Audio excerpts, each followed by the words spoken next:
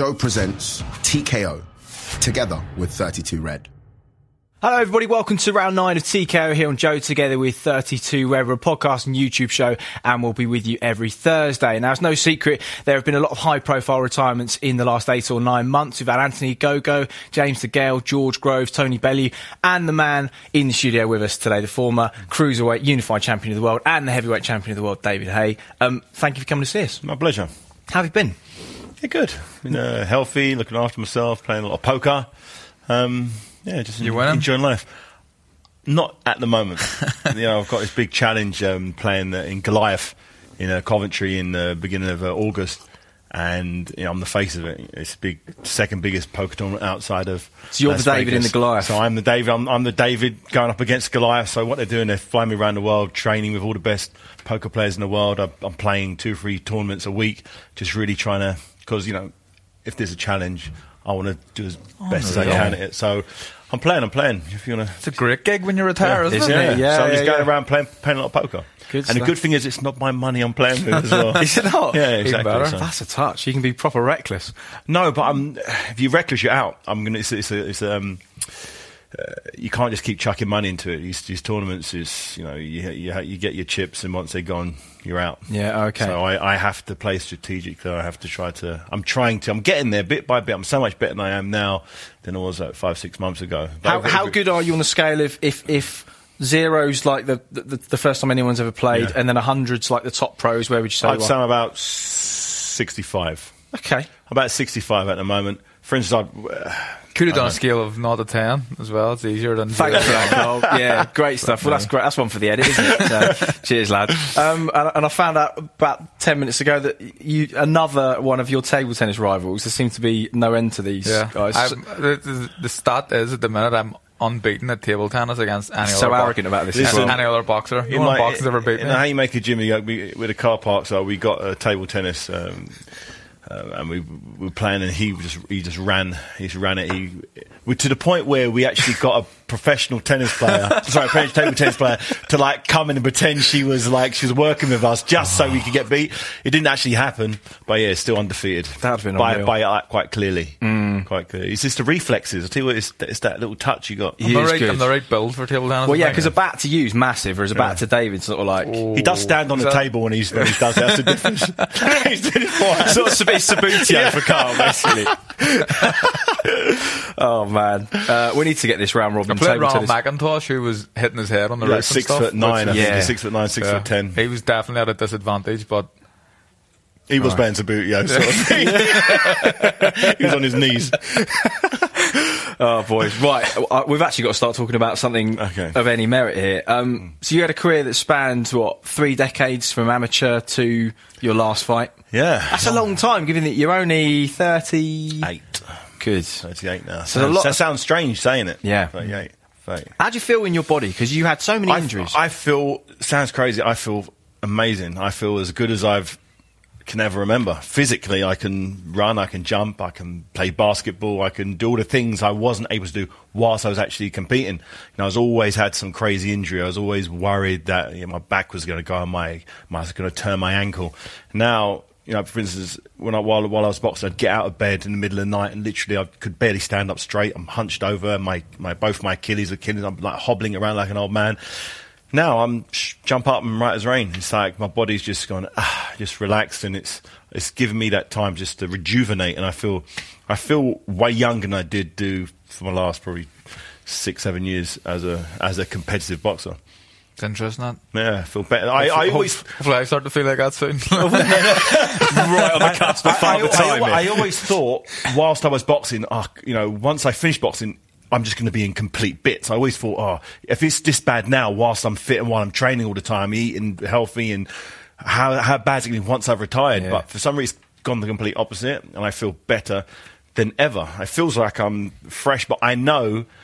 If you started putting the volume on yourself that you did, the body would just break down. The body will break down. I'm fit and healthy for a regular civilian. For a regular person who needs to run around, play some tennis, go play a bit of basketball, play a game of football, I'm fine. But if I want to start stepping into world class, any type of arena, something's going to snap, something's going to pop. My body's told me you're done at this level, Enough's son. enough. This is it. Enough's enough, and I respect that now. I think the last couple of injuries was my body saying that's it. And I snapped my bicep and my Achilles like in a 6-month period, and that's like 2 bad injuries for a boxer. Yeah. So time to call it quits. Because you had an injury going into Commonwealth Games when you were a lot younger, 2002. I've been plagued with injuries.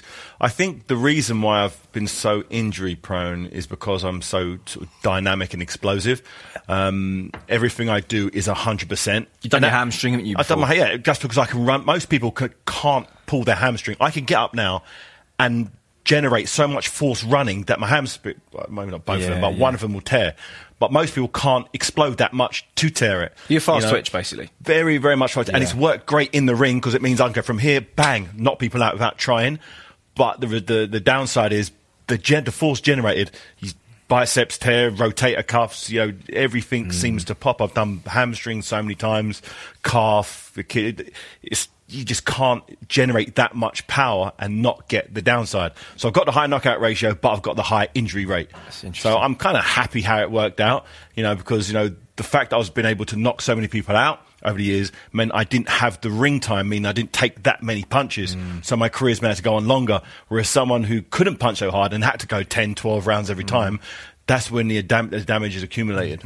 It's interesting. It kind of balanced itself out. I think those attributes of explosivity and the speed of your movement and that power at cruiserweight was one of the reasons why, as not an enormous guy, you could step up. Because we were talking about Alexander Usyk moving up as somebody that is special and unique in that cruiserweight division. And in order to mix it with the real giants as they are these days, because the old heavyweights weren't that much bigger than you, really. I'm the same size as Ali. Yeah, Foreman was 6'4". People think of Big George, but these days he wouldn't have even been. Was he at 215 pounds when he fought Ali, and he was considered a monster at the time. And in today's time, he was, he'd be considered let's say, take 15 pounds off and go and fight in the cruiserweight division. The difference between David and Usyk is David has always been a serious puncher, and he's been athletic and he can move around. Usyk's more of a mover, like fluid mover.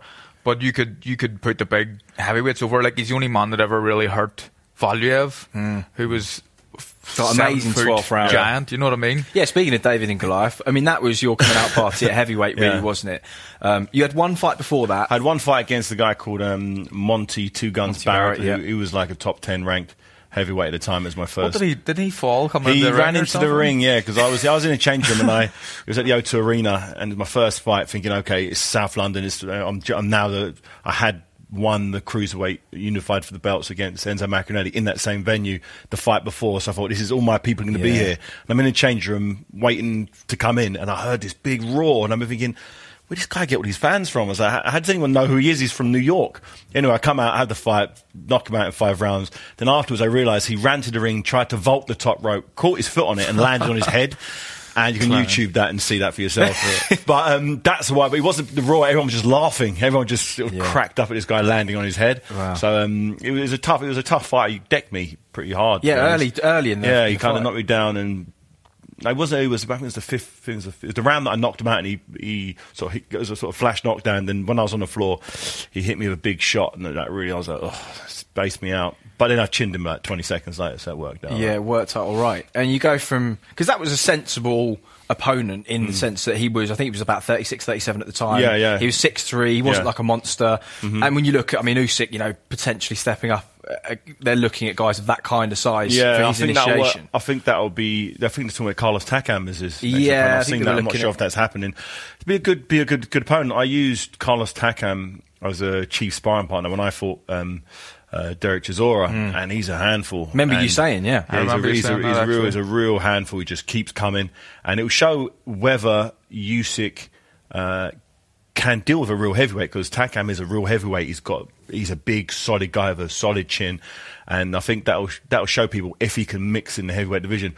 I think he needs to generate a little bit more power with his shots. He's super skillful. He's got you can't teach him any more skills than he's got. I think the reason why I was able to have the success I did at heavyweight was because I was able to gain the big man's respect by hitting him with a hard shot. The big guys are used to sort of coming forward and walking in shots, but when you hit a big man and it shakes to his boots, he thinks, I can't just walk forward now. Or every time he jabs you, you slip and counter him. It stops him punching. Can Usyk counter to the point where he hurts the heavyweight and stuns him and stops him punching?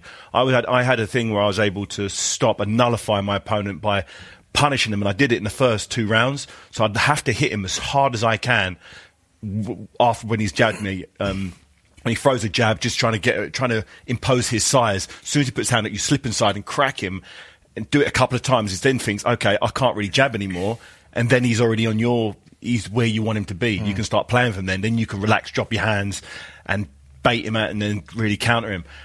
I think Usyk has the ability to do that, but you have to get into range to do it. You can't run away all the time. Sometimes you've got to come into the danger zone and really land some big shots. Usyk has shown that he's got all the skills. He beat all the guys in as an amateur, Olympic gold medalist. He won all the belts at cruiserweight. His fight. But then again, Sam said that the fight he had with Tony Bellew. I had Tony Bellew winning that fight. So he can be outboxed. He can be outboxed, and Tony Bellew is a similar size to him. So it's a really interesting one. I think if anyone's going to go on to the heavyweight division and be the cruiserweight and heavyweight, because there's only me and Evander Holyfield who's ever been cruiserweight champion, then heavyweight. I think for the moment he's the only guy who can do it soon, other than Okolie. I think Okolie, big guy, isn't he? He's a massive guy, and I think of all the cruiserweights outside of Usyk, I think Lawrence is a guy who has the frame. He has the punch power. I've watched him do some amazing rounds of sparring behind closed doors, and he's so much bigger than me. I've stood there. He's literally 2 inches really taller than me, guy, wider than me, longer arms. I'm thinking, this guy can be a 2-weight world champion. I'm positive about it. He can take a shot as well. A lot of tall, skinny guys can't really take a shot, but he can take a shot. So I think of all the heavyweight, as good as Usyk is, I think Okolie has the physical attributes to go further than him. Obviously, he's only a novice now, and he's only had the Commonwealth champion. But once he starts challenging for these world titles, I think he's going to be the next guy. If it can't be Usyk, I definitely think Lawrence is the next guy. He's a little bit behind in terms of where he is in the pecking order of the cruiserweight division, but he's the next danger man. Because obviously, I said it here first. Remember, I said that here. Remember, I said that here first. Because you've got obviously Usyk and Gassiev moving up to heavyweight, which leaves a few gaps. You've got like Andrew Tabiti and Dorticos, sort of who performed well in the Super Series. Lawrence is looking to step up, but they think against an old Denis Lebedev. I mean, you won the European title and had, I think, 4 defences in about a year. Do you think, Carl, we're slightly in danger of moving, because of the gaps that have appeared with like yourself retiring, Tony, and all the rest of the guys we mentioned at the top of the show, in danger of trying to rush those young guys to fill those gaps before they're ready? I'm not sure, and that's the job of a good management team and a good promotional outfit behind you. Like, boxers, and I've always said it, boxers will fight anyone, and it's about getting the right fights at the right time. So Lawrence Okolie, although we're talking about him and other guys moving up, he doesn't need to be pushed too far too soon. But I agree with David and what you're saying. He could definitely be a cruiserweight world champion. He's definitely got the frame to be a good heavyweight too, for sure. Everyone always says he's deceptive. I think because he looks tall and stringy, he's a very physically strong guy, hard to push back, and he's done as many rounds with Anthony Joshua as probably anyone in the world as well, which stands you in good stead. I suppose. He knows what it's like to mix with the big men. And by all accounts, he's held his own against everybody. All the big guys. So speaking of big guys, Nikolai Valuev, I can remember watching it growing up as a fan of yours in the 2000s, and then suddenly this guy comes out of the Russian mountains. When did you... There must have been a point, because he's such a striking guy to look at, there must have been a point where you first heard of him, first saw him. I went to see him fight in East London. He was actually managed by Frank Maloney many, many moons ago, and I was still an amateur. I was probably 15 years old at the time, and I heard about this giant. He wasn't world champion then, he was only just coming through. And I heard about this big freak show heavyweight who's 7 foot something, and he's fighting East London. So I remember I went down there with my boxing team at Fitzroy Lodge, and I saw the size of this guy. He was only fighting a pudding, he knocked someone out. But I remember going up next to him thinking, what the hell?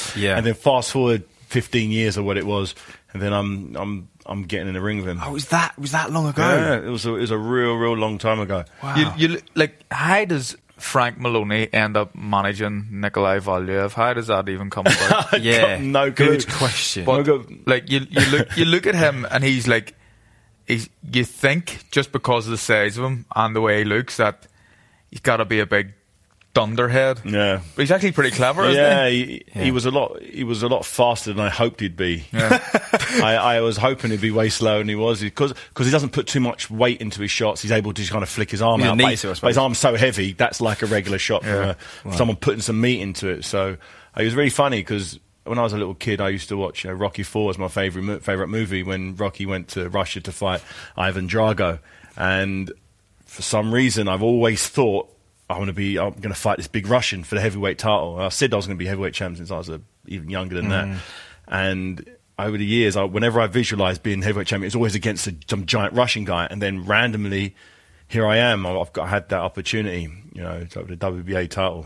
So it was an amazing experience because I kind of knew walking into it. I thought, this is it. This is what my whole life's been set for, because I've said it to so many people growing up, down to be heavyweight champion of the world. And I've got my own version of Ivan Drago and Nikolai Valiev. I remember watching the fight, and I was actually in primary school. When I was with Paddy Barnes, and we watched it in Paddy Barnes's flat he had at the time, and there was a squad of us over watching it.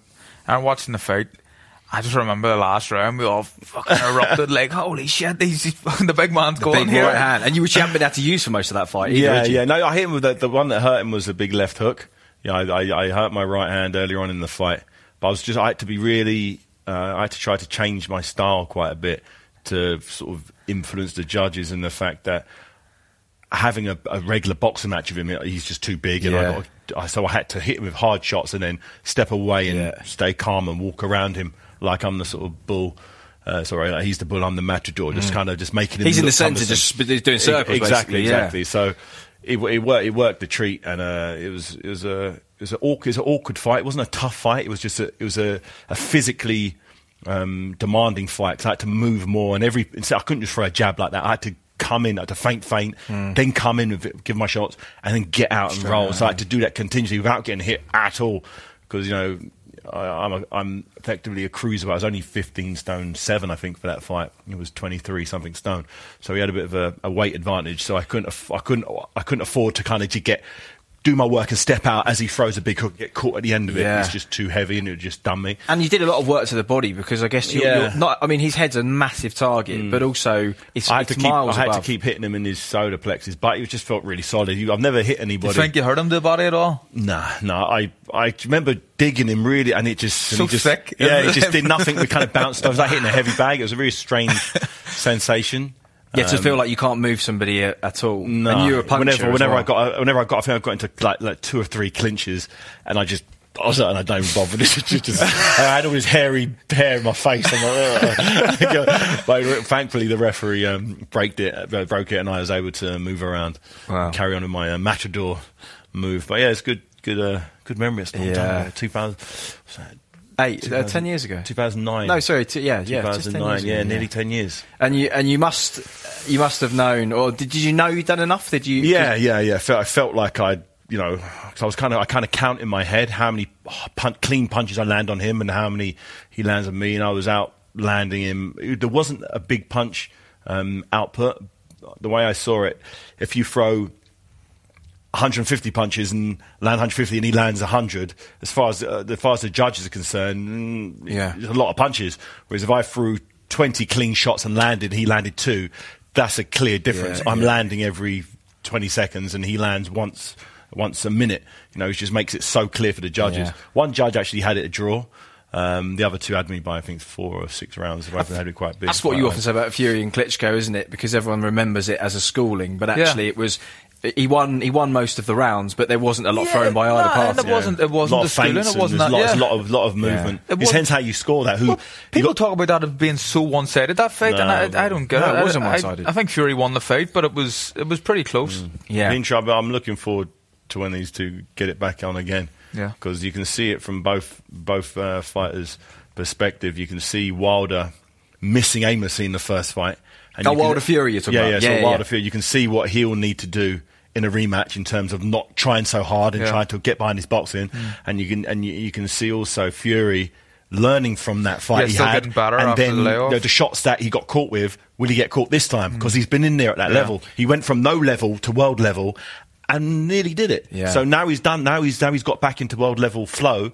He's only going to be better, but that works also for Fury. So both fighters are going to be improved, but who can improve the most? Yeah, it's a really interesting fight. I mean, Wilder hasn't shown a great deal of variety from fight to fight. Can he make those adjustments at 33 now? I'm not sure. The thing is, well, yeah, why not? It's like he's not an old heavyweight at that age. How many miles on the clock has he got? Yeah, really? Not a lot. He chins people. He puts them to sleep. Most of them. I think he's only went the distance twice, is it? In 40 fights or whatever the record is. So, but he's always so dangerous because, you know, Wilder is an M, wild by nature, but he swings from his boots. But if he lands, like, he can take any of these boys out. He's the kind of guy that very skillful fighters can make him look very silly. And I can remember the first time seeing him look particularly silly. He was actually in the sparring video of you and him. And I know, obviously, selective clips are put out, you know, that favour one side or the other. But it looked as if, you know, you were dealing with him well in sparring. That was a few years ago. He's got...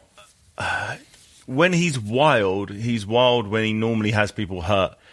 You can't just be wild at world level. You get knocked out. I mean, he has been knocked out for a reason, because I think his worst fight technically was the Fury fight. I've never seen him literally come in. He was coming over the shot and missing. His timing was way out. I think he really wanted it so much. But this was the first fight he was in there against someone who can move their feet, and someone who he didn't really fear. Against Louis Ortiz, I think he feared him a little bit because he was a bogeyman. He was a southpaw, he was Cuban, he had a load of amateur fights, so he was a real danger man for him. So he switched on, he was really jabbing well and he was working. He got hurt a couple of times, but he was able to close the show. With Fury, he didn't walk in there with that same fear. It looked like he walked in there just went, as soon as I hit him on the chin, I'm going to knock him out. Yeah. He kind of maybe started reading his own press clippings and didn't really realise the reason why he's been successful in the past is because he's got a great jab. I've always said this. His jab's fantastic, but he didn't use it in that fight. He's a much better jabber. I've been in there, believe me. I've been there with some great jabbers, and his jab is world class. You know, hard jab, straight shots. He wasn't throwing straight shots, he was throwing all hooks.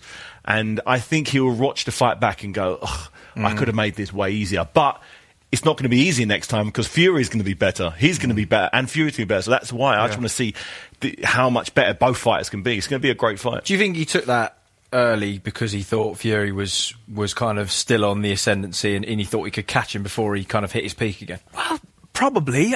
Again, I think it's down to teams making fights, though. I think he'd have taken it whenever. And I think that there's a lot of money on the table.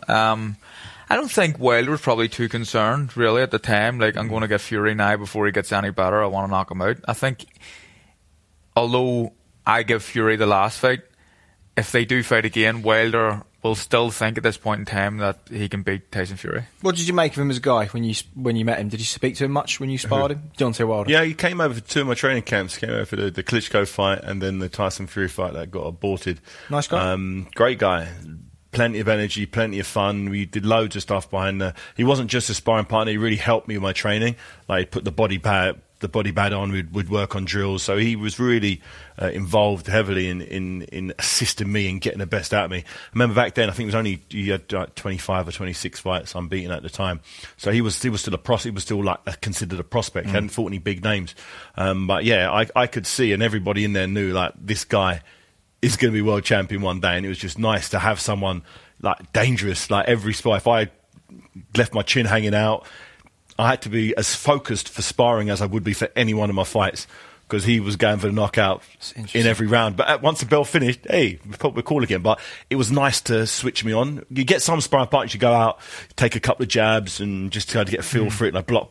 Nah, none of that. You just get sparked if you do that with him. Is it good to sometimes have that fear in sparring? Of course, I think that's when you perform best in sparring. If you're sparring guys who are beneath your level constantly, sometimes they'll end up getting the better of you because you're like just going through the motions and not really caring too much, and maybe not wanting to take advantage of the lesser guy, so they clip you with shots you would normally get clipped with against a very good fighter. So when you're fighting good guys, you're definitely, you have to switch on a lot more. And I can't speak like like, I can't speak for David, but you have to switch on for Wilder. You know what I mean? He's a serious puncher. Believe me, I know. Yeah. You're listening to TK on Joe with me, Chris Lloyd and Carl Frampton, together with 32 Red. We're a podcast and YouTube show. You can subscribe via the usual channels. Now, though, here's Russell Kane with news of something else from Joe. Thanks, Chris. I'm Russell Kane. Please subscribe to my podcast, Boys Don't Cry. It's fascinating. Much needed. It's not men in cardigans talking about their feelings, and it's not men talking about boobs and football. It's men being provoked into honestly talking about the things you wish they'd talk about, ladies. So lads, listen in for the awkwardness. Ladies, listen in with nosiness. Subscribe wherever you get your podcasts. And by the way, I'm not Nick Grimshaw. Cheers, Russell. Welcome back to TKO here on Joe, round 9, with former heavyweight world champion David Haye and Carl Frampton. When was the first time you met David? Do you remember? Is it the 2001 Belfast? 2001 Belfast. Remembers? That's good that he remembers, because I've told him a story before. That's a funny story.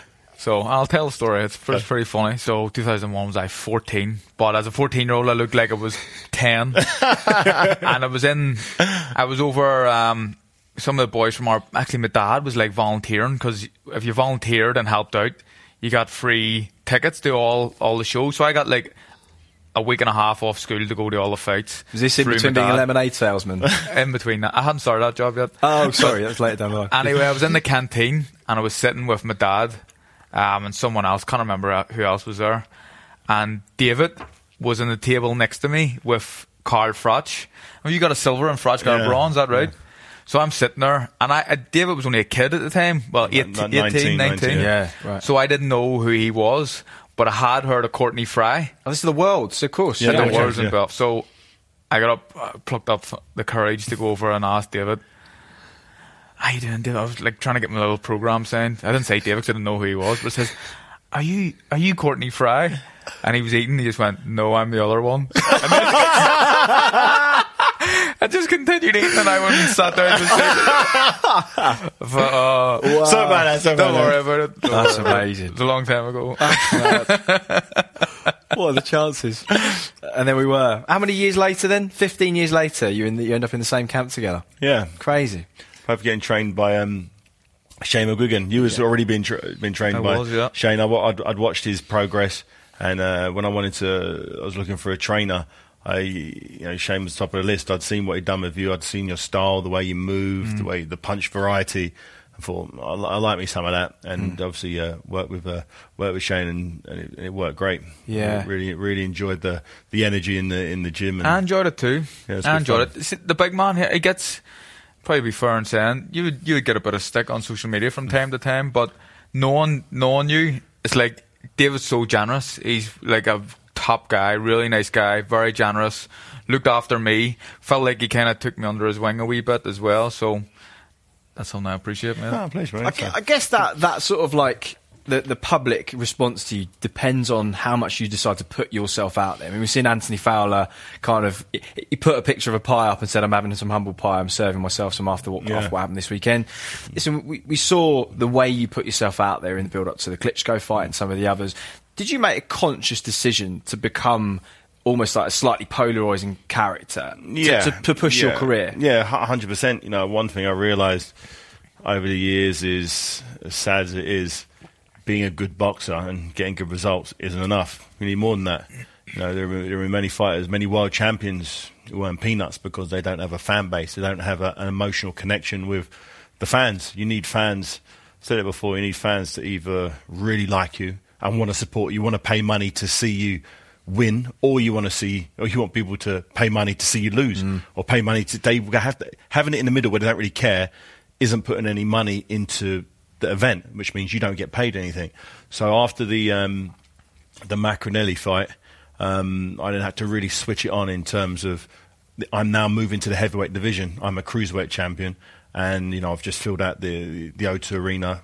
It means I'm generating the money now. It's time to then start screaming and shouting. So then I had to switch the haymaker on full maximum strength, and it worked. Chasing around Vladimir and doing all that stuff. It really generated the hype and really got my name out there. You know, some people thought I was a dick, some people thought it was funny, but either way, people felt something. People knew who I was because it was like the back page news, and I just continued it throughout my career, and it seemed to work a treat. That just it reminded me. You see the Klitschko stuff on Sky, where you're talking about his Borat voice, and he's going to shake the hand, David.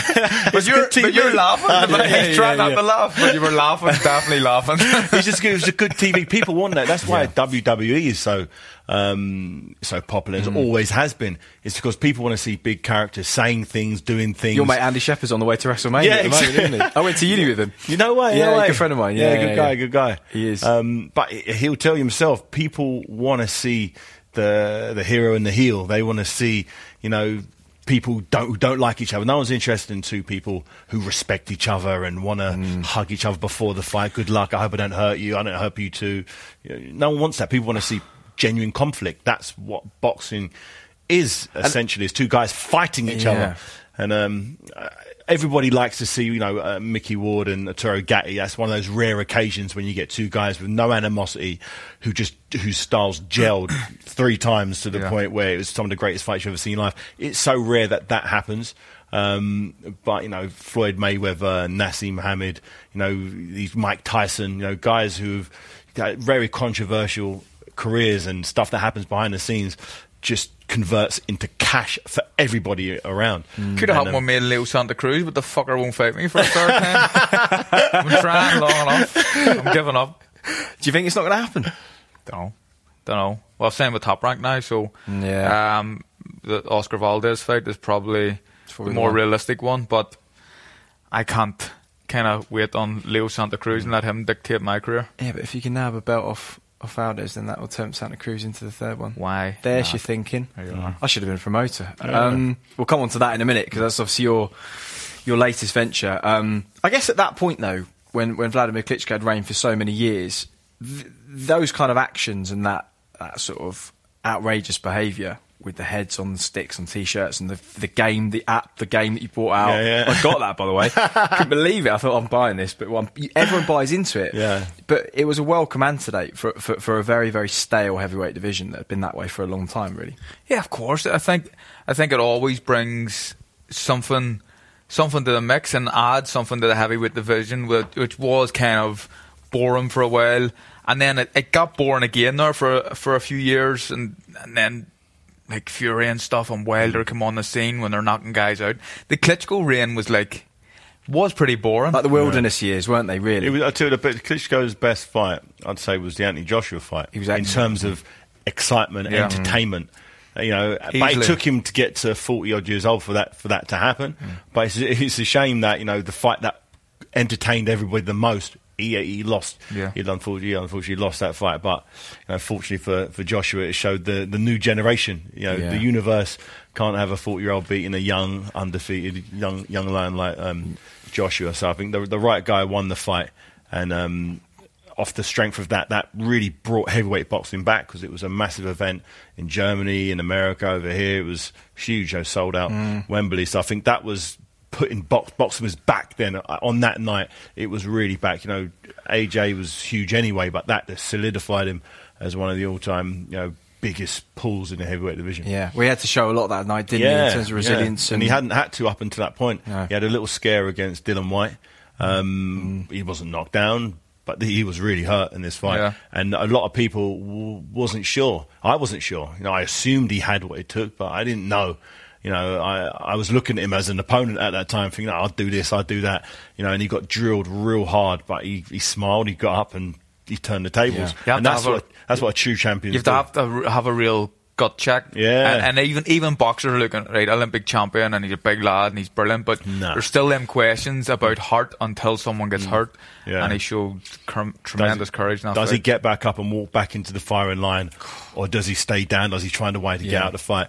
And he stood up and thought, okay, you want to play this game? Okay, you want to play rough? Okay. Yeah, incredible. Unbelievable. I mean, because you got hit with that big Klitschko right hand a couple of times, but I think your style lends itself to taking the sting out of shots much more than Joshua's. If he gets hit flush, he gets hit flush. Yeah.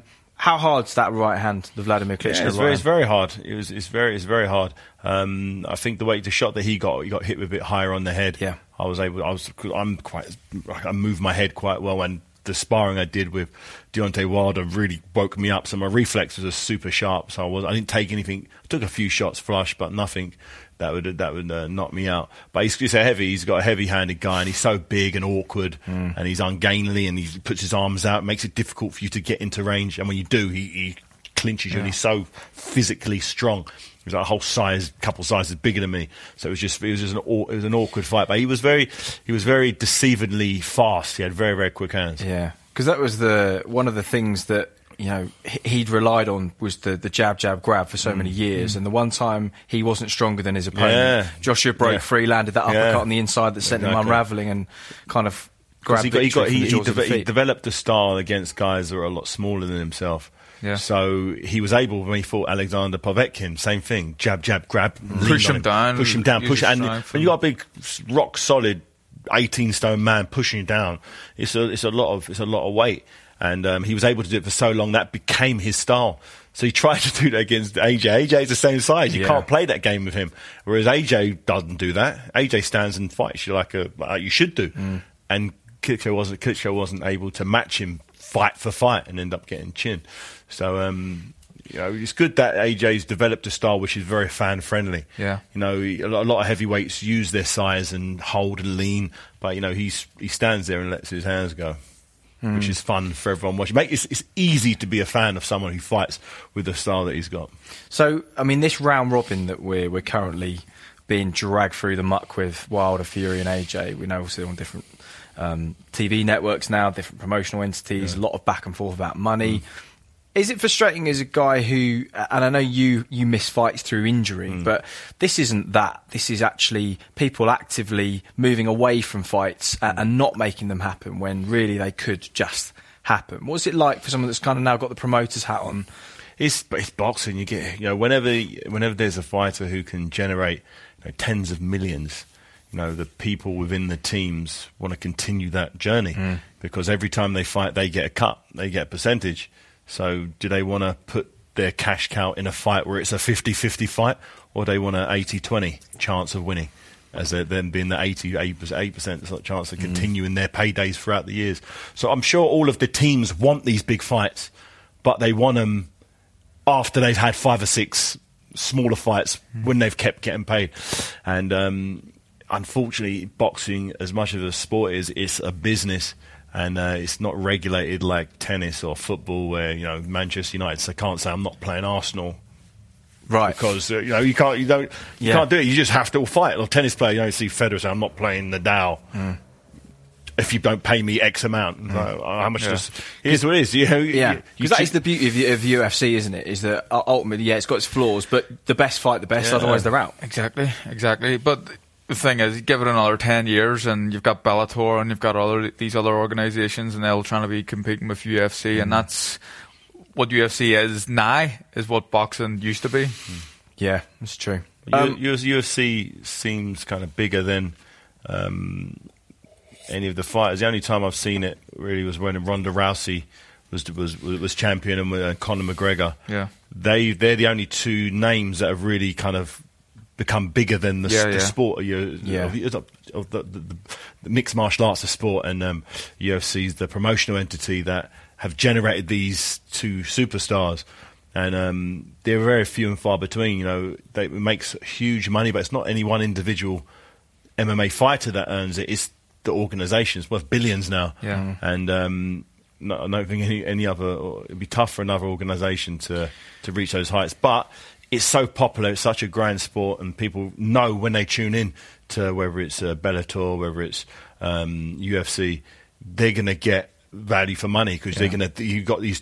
Even if a guy's 10-2 in boxing, you wouldn't really rate him that highly. Yeah, but it doesn't work like that, because the best fight the best. So often they kind of accept that not everyone can win. No one says Djokovic isn't great because he's lost 8 matches in the last 5 years, or. It happens. If the best fight the best, then everyone's evenly matched. It just depends on the day. You can get different people win at different times. And the thing I like about mixed martial arts, people accept a loss You could get, there's so many, there's thousands of different ways you can lose. And it's far less detrimental, the O in MMA than it is in boxing. Yeah, and I think that's a good thing. I think that's why that the sport of mixed martial arts is growing, is because people aren't afraid. Like, we've got the heavyweight division at the moment. You've got 3 champions, all of them claiming they're number one. Rarely does that happen in mixed martial arts. Rarely do you have like 3 or 4 people at any one division claiming they're the best. It's like, no, they just fight each other and figure out. Yeah. We know who's the best. And I think that's why mixed martial arts has a little edge over boxing in terms of clarity to the fans. It's easy to be a mixed martial arts fan because you get to see the best fight the best all the time. See, talking about the zero in boxing, it means a lot more, I think, in the UK than anywhere else. For an example, I was speaking to Paddy Barnes today, who lost his last fight. And he says the amount of Americans and Mexicans, although he lost to a bigger guy, but he put up a good fight and showed great courage in the fight. The amount of Americans and Mexicans who have followed him on Twitter and Instagram saying we can't wait to see you fight again has been insane. But UK fighters like, you get beat, you're shit, that's you on the scrap. There are certain fighters, Gabriel Rosado is probably the best example in recent times of a fighter who's lost multiple fights, and he's lost 11 or 12 now, against really top opposition, all in their prime, and his stock, relatively speaking, hasn't really dropped. Khan is of course another one. He's lost a lot of high profile fights. His stock is still kind of sky high in the grand scheme of things, still getting big fights. But we're still some way from getting away from that stigma attached to the O in boxing. What do you think is there anything that can change that? Just people, the fans need to stop being so harsh when a fighter loses. For instance, let's just say Anthony Joshua has the mega fight against Deontay Wilder, for instance. And it's a 50-50 fight, close fight, both get knocked down, and then one wins on a split decision. Okay, is the other one terrible? His career's over, he's finished, he needs to retire. Yet the other one who won on a split decision, he moves forward, and no, it's like a close fight. You could put 3 other judges, you might have a different decision. Just because the end result says one thing doesn't mean that's who you are. You're not a loser because just one judge had it one way or another. So you can't say someone's a loser. They just lost that particular fight, and you can always come back and do it again. I think people need to start. People really, when you're at the top level, multiple fights against the best. That's why Lennox Lewis fighting Tyson Holyfield twice. He didn't get that fight with Riddick Bowe, and that fight not happening kind of put a little bit of a kink in the heavyweight division of that area, of just one fighter not fighting, because we don't know how it would happen. I think Lennox would have won, but Riddick Bowe was a great fighter. We never know. He beat him in Olympic finals, but we wanted to see it as a pro. We didn't get to see that. I really hope this era doesn't have that same missing link, because outside of Riddick Bowe, everyone seemed to have fought everybody, because it is booming right now. We're at a point where there's more money in the sport than ever before. There are more opportunities transatlantically for UK fighters probably than ever before. Your man is now Derek Chisora.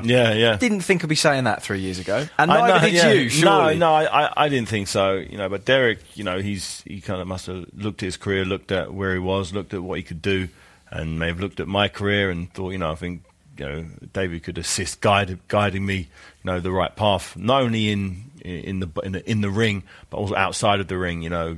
Strength and conditioning, his nutrition, from sleeping hours, all literally I try to give her as much assistance as I can. So he just needs to focus on waking up, eating what he's supposed to eat, going to the gym, who drives him to the gym, how long that takes, what route you take. There's a million different things that can take the stress away from a fighter. That's more a mentor than a manager, though, isn't it? Yeah, he's mentor, manager. I've been through it. I know what it's like. I know how it feels to, have to cook your food after training. You got to, take your supplements and have your protein shakes and do all these so many different things. And a fighter just needs to worry about getting in the ring fighting. So putting an infrastructure around him where he can get the best out of himself, and we've teamed up with Dave Caldwell, who's done wonders in the short time he's been with him. I was watching him sparring the other day, and a lot of Derek Chisora's past flaws or things I'd say were weaknesses. Dave's really started to build his armory. So he's moving his head, he's throwing good counter punches. He's not so square on. He's just looking like the very best version of Derek Chisora. I mean, he needs to be. Just saying that Gashi is a bit of a handful. Yeah. You know, he took a fight, Derek's opponent on the 20th of April at the O2 Arena. He took on Carlos Takam, wasn't it? Carlos Takam on 2 days' notice. And you know all about Carlos Takam. Yeah, Carlos Takam's, so does Derek. You know, he's a right handful. So he took him on 2 days' notice and gave a good account of himself. He got stopped, but he wasn't fit. He only had 2 days' notice for the fight. This time around, he's had like 6-7 weeks' notice. He's in shape. He's coming to fight, and he really wants it. So Derek hasn't got a knockover job, as they call it in the game. He's got a real tough fight. You know, could go 10 rounds, and this guy's really coming to win. And we'll see how the combination of the strength and conditioning with Ruben Tabarez, his coach, is working with his coach Danny up in Rotherham, Sheffield. So we'll see how it's all sort of materialised. And I think that we're going to see something special. And I don't think that Derek Chisora journey is. I think it's just starting. I think he showed in his last fight against Dylan White, going 11 rounds. He was leading on the scorecards after having a couple of points deducted. Yeah. He showed that he belongs at that level. You know, if Dylan White is considered the number one contender, which he is, Derek was beaten then he was beaten up to 11 rounds. So, obviously it's a 12-round fight. Yeah. But it showed he belongs in and around that level. You can't say he doesn't after that. So I think now he's better than he was for that fight. Physically, technically, tactically, he's a better shape now than he was for that last fight. So I think he's in amongst the world level, and we want to show people. Here's one for you. Like knowing you and knowing like you can read a fight well, and tactically you know what you're talking about, and even just listening to you here, you can tell that. You're managing now. Would you ever train a fighter? To train a fighter, it takes maybe more time and energy than I have realistically. It takes as much time as much energy as the fighter. I've sacrificed X amount of years for professional boxing, and if I wanted to be a world-class coach, I'd need to be in the gym every single day. I'd need to be studying tapes. I need to be, watching his sprints, watching his weight training, making sure. Because whenever I do something, I kind of immerse myself in it and want to be the very best at it. And at the moment, I don't think I've got enough time my answer as well. to do it. I don't, because you wouldn't. When want I get asked that question, that's the exact answer I give. I don't. Too much time. Anyone can say, "Yeah, I'm your trainer. Yeah, great." And throw a jab. Yeah, left hook. Yeah. It takes more than that. You have to live and breathe it. You really, really have to live and breathe it. You've got to take the punches. You've got to be in there. You've got to be with them, watching every single sparring, every pad session, every shadow box, and you've got to watch it. You've got to record it, go home and watch it more. If you're the best. This is what Dave Coldwell does. Dave Coldwell lives and breathes it. It's unreal. He's at home. He watches the sparring. He watches the opponent. He watches, he watches historical fight. He understands it. He lives and breathes it, and that's all he does. And that's why it's so successful. Yeah. So I think I could be a good trainer. But you'd have to give up everything else. I'd have to give up everything else. And, I've put enough into this game of boxing. You put enough into table tennis and exactly, poker. Exactly. So at the moment, I think that to be the very best coach, it takes a hell of a lot of time and energy. How did you reconcile your differences with Derek? Did it sort of all subside after the fight, or did you have to have a conversation? No, I've never. After we had our fight, Upton Park, we had a clear winner, and that was it. Since that point, there's never really been any beef. Since I've seen him out and about, we hang out in the same places. We know similar people, same people, and we've got friends in common. And we see each other out. We always super polite and super cool with each other. Obviously, there's that rival thing. You're a boxer, I'm a boxer. We were both active boxers at the time. But I think it must have taken a lot for him to. A lot of mental strength for him to say, I tell you what, David, after all we've been through, could you help me take to that next level?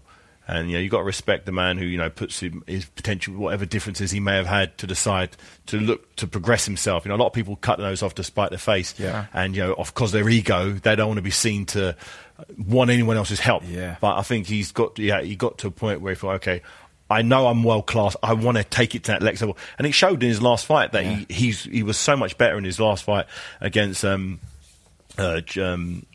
White than he was against Carlos Takam. Yeah. Although he got the win against Takam, he got battered for most of that fight. But this fight, he was winning the fight. So I think it showed that he's done the right thing. And the whole infrastructure around him now is that of a world-class athlete. I think he was playing at box up to that point. He trained when he was in the gym, but outside of the gym, he wasn't really living the life as he should do. And this time round, he knows this is kind of his last chance. He's 35 years old. He can't afford to have any losses now. He knows, he wants a real run at this heavyweight title. The heavyweight division's amazing. There's so much money. There's so much prestige. There's so many eyes on the heavyweight division. There's, there's three people who considered number one. So there's plenty of routes, and they all need big opponents. Who's your number one? My number one at the moment, I'd say, is Anthony Joshua, for the simple fact he's undefeated. Yeah. He doesn't have a draw. Who's the best of the three? I genuinely think on their day, each of them have the ability to beat the others. I think Tyson Fury has the ability to outbox both Wilder, which he kind of did for most of the fight, and AJ. Yeah. AJ. I think AJ can blast both of them out if he catches them on the chin, and the same thing for Wilder. Yeah. I think they've all, on their day, they all have the ability and the skill set to do it. I just think Anthony Joshua has had the toughest path so far, and he's proven in the ring what he can do. It's not about potential that he has. He hasn't had any draws. He hasn't had any close fights. The only fight he got dropped, he got back and knocked the guy down. Knocked out Klitschko. Yeah. So on paper, he's fought the tougher guys. He fought Joseph Parker, who was undefeated, who was a champion. Povetkin Unified. Povetkin as well. Done an absolute number on him. So every time he's been stepped up, he's passed the test with flying colours. So has the other two. Yeah. But they've both had a close fight against each other. So I can only judge them on their record. They both got a draw. There was no winner. There was no loser, but there was no winner. They both had a fight where there was no winner. That's not happened to AJ. So on looking at their records, I'll go with the guy who's never had a draw, because there's an argument this way. Yeah. There's no argument with Joshua at the moment, but he hasn't fought anyone as good as Wilder or Fury yet. So but it's all up in the air. It is. You're right. Question for you then: chuck a prime David Haye into the heavyweight mix. So we're saying, listen, I'm going to let you decide what your prime was. I'm going to say probably around the sort of 2012 mark, the Lick and Ivalio fight, something like that. At heavyweight, would you say? Or maybe a little bit later? When do you feel like your peak year was as a heavyweight? I'd say... When you were champion, presumably. I'd say physical peak. It's tough. I don't know. Let's say whatever I'd say is. value was where I was able to do what I needed. It wasn't a physical... it was more of an athletic performance opposed to a tough boxing match. I didn't take many punches in that fight. I'd say around about that point against Aldi Harrison, I was really in good nick for that one. How does he get on? I think similar to his answer a minute ago, like if you fire a prime David Haye into the mix against prime Fury, Wilder, Joshua, I think they all have the ability to beat each other on their nights, and it's one of them ones. They all fight each other 10 times. It could be 5 all. Yeah. One of them ones. You can make an argument for it, either of us to beat any of us. It nearly happened with Fury. We nearly got that. To seen it. But if that would have happened and I would have won, everyone would have said he was too young then. He was only 21 at the time. So so even if I would have done, it would never have. There's always caveats. There's always caveats in everything. But it's just good that we have the three guys in the same era at the moment, similar sort of ages. They're both hungry. They're all undefeated. So it's just a very healthy time. They could all fight each other 2 or 3 times. You know what I mean? Yeah. We hope this is what happens. You talk about Ali and Frazier and Foreman and stuff. Yeah. You're going back a long time. Ken Norton, but some great fights. Why not? Why not have 2 fights, 3 fights? Yeah. Why not? That'd be lovely, wouldn't it? It'd be great. It'd be great for boxing. And that all fighters have such big, engaging personalities. All of the fighters are superstars. You know, all of them. Look at Wilder. He's just such a big personality. Even without the cameras rolling, even when he's in the gym he's a massive personality. He's a fun guy. He's just a great guy to be around. And I haven't spent much time with Fury, but apparently he's the same. He's a right laugh. And AJ's AJ. It's just a great time to be in amongst the heavyweight division. Are you able in retirement now to just relax a bit and enjoy the company of those other guys? Because is there an element that when you're an active fighter, you have to be guarded around people who are your competition? Nah, not really. I've always been quite relaxed. I've never really felt, even like for instance with when Wilder was in the gym, he was a young heavyweight up and coming. I didn't really. I didn't think anything of it. He was helping me out, inspiring. I knew there'd possibly be a chance. Obviously after 25 or whatever his record, 25 fights unbeaten, he could be a next guy. He was coming up the rankings at the time, but I never treated him any differently because of it. I always, what will be. Yeah. And and here we are. The heavyweight division is the division where anything can happen. Any opponent. The fact that I'm managing Derek Chisora now, who would have thought that could happen? Who would have thought I'd have fought Tony Bellew and lost twice? Yeah. Anything could happen in the heavyweight division. When you put it like that, it's just so all over the place. But that's what that makes the heavyweight division. Just speaking about Chisora there, and talking about him being like a proper professional now. Yeah. A proper professional Derek Chisora is a very exciting ingredient into the mix here. Yeah. Well, you think after that second Fury fight, I can remember it was just quite a while ago now, I'm just thinking we're not going to see him again. He wasn't in shape. Here we are 5 years later, and he's in better shape and with better prospects. He wasn't in shape for that fight. You could see it. He was undermotivated. He was just going through the motions. And that guy's gone now. That guy is completely gone. He's got a spin bike in his apartment. He lives up in Sheffield. He's living like a real professional. It's crazy to think that he's been a professional for 12 odd years. But now he's only finally the last, before the Dylan White fight, is the first time he really started to take things seriously. Yeah. He came down to my gym. He did the sessions. I was doing the sessions with him. And he was living and breathing. I could see it. You could see it in his body shape. Everything changed. And I'm sure he'll wish he did that years prior. But everything happens for a reason. Here we are. Yeah. And he's at a stage now where he can really do something special. We haven't seen people where I've seen it behind closed doors. Dave Colbell's seen it. Not very many people have seen him in the shape he's at. Throwing the shots he can throw he can throw combinations from start to finish. Yeah, he never used to be able to do that. He used 3 or 4 combinations. He was walking forward, taking shots, wasn't moving his head, sort of blocking punches with his face. Now he's slipping, countering. He's a completely different animal, and as you said, he's a problem for people. Yeah. He'll be a real problem. It's going to be very interesting. We'd love to get you and him on the show together at some point to talk about your history and the journey you took together. Would you be up for that? Yeah, of course. That'd be great. We'll speak to Derek. Couldn't afford it. Yeah. Yeah. That's all right. I'll forego my fee for the day. It's fine. Before we go, we do this thing called the 32-second challenge with 32 Red. So it's 32 seconds. I'm going to read you a list of single words, and I need you to think of the first thing that comes into your head and just say it out loud. Can you do that for me? Right, okay. I'm just going to check that our producer Si's got the stopwatch ready. He has. Okay, 32-second challenge. Here we go. Peabody Estate. Bermondsey. Fitzroy Lodge. Child. Carl Thompson. Warrior. Valuev. Giant. Winning a world title. Destiny. John Ruiz. Tough as our boots. Millwall. Hooligan. Audley Harrison. Good friend. Klitschko. Holding. Chisora. War. Joshua. Classy. Frampton. I was going to say. Go on, what are you going to say? No. Time is up. But I'm going to let you. I'm starting, so I'll let you finish. I have to say it. I was going to say no. I can't. What were you going to say? Absolutely, you have to now.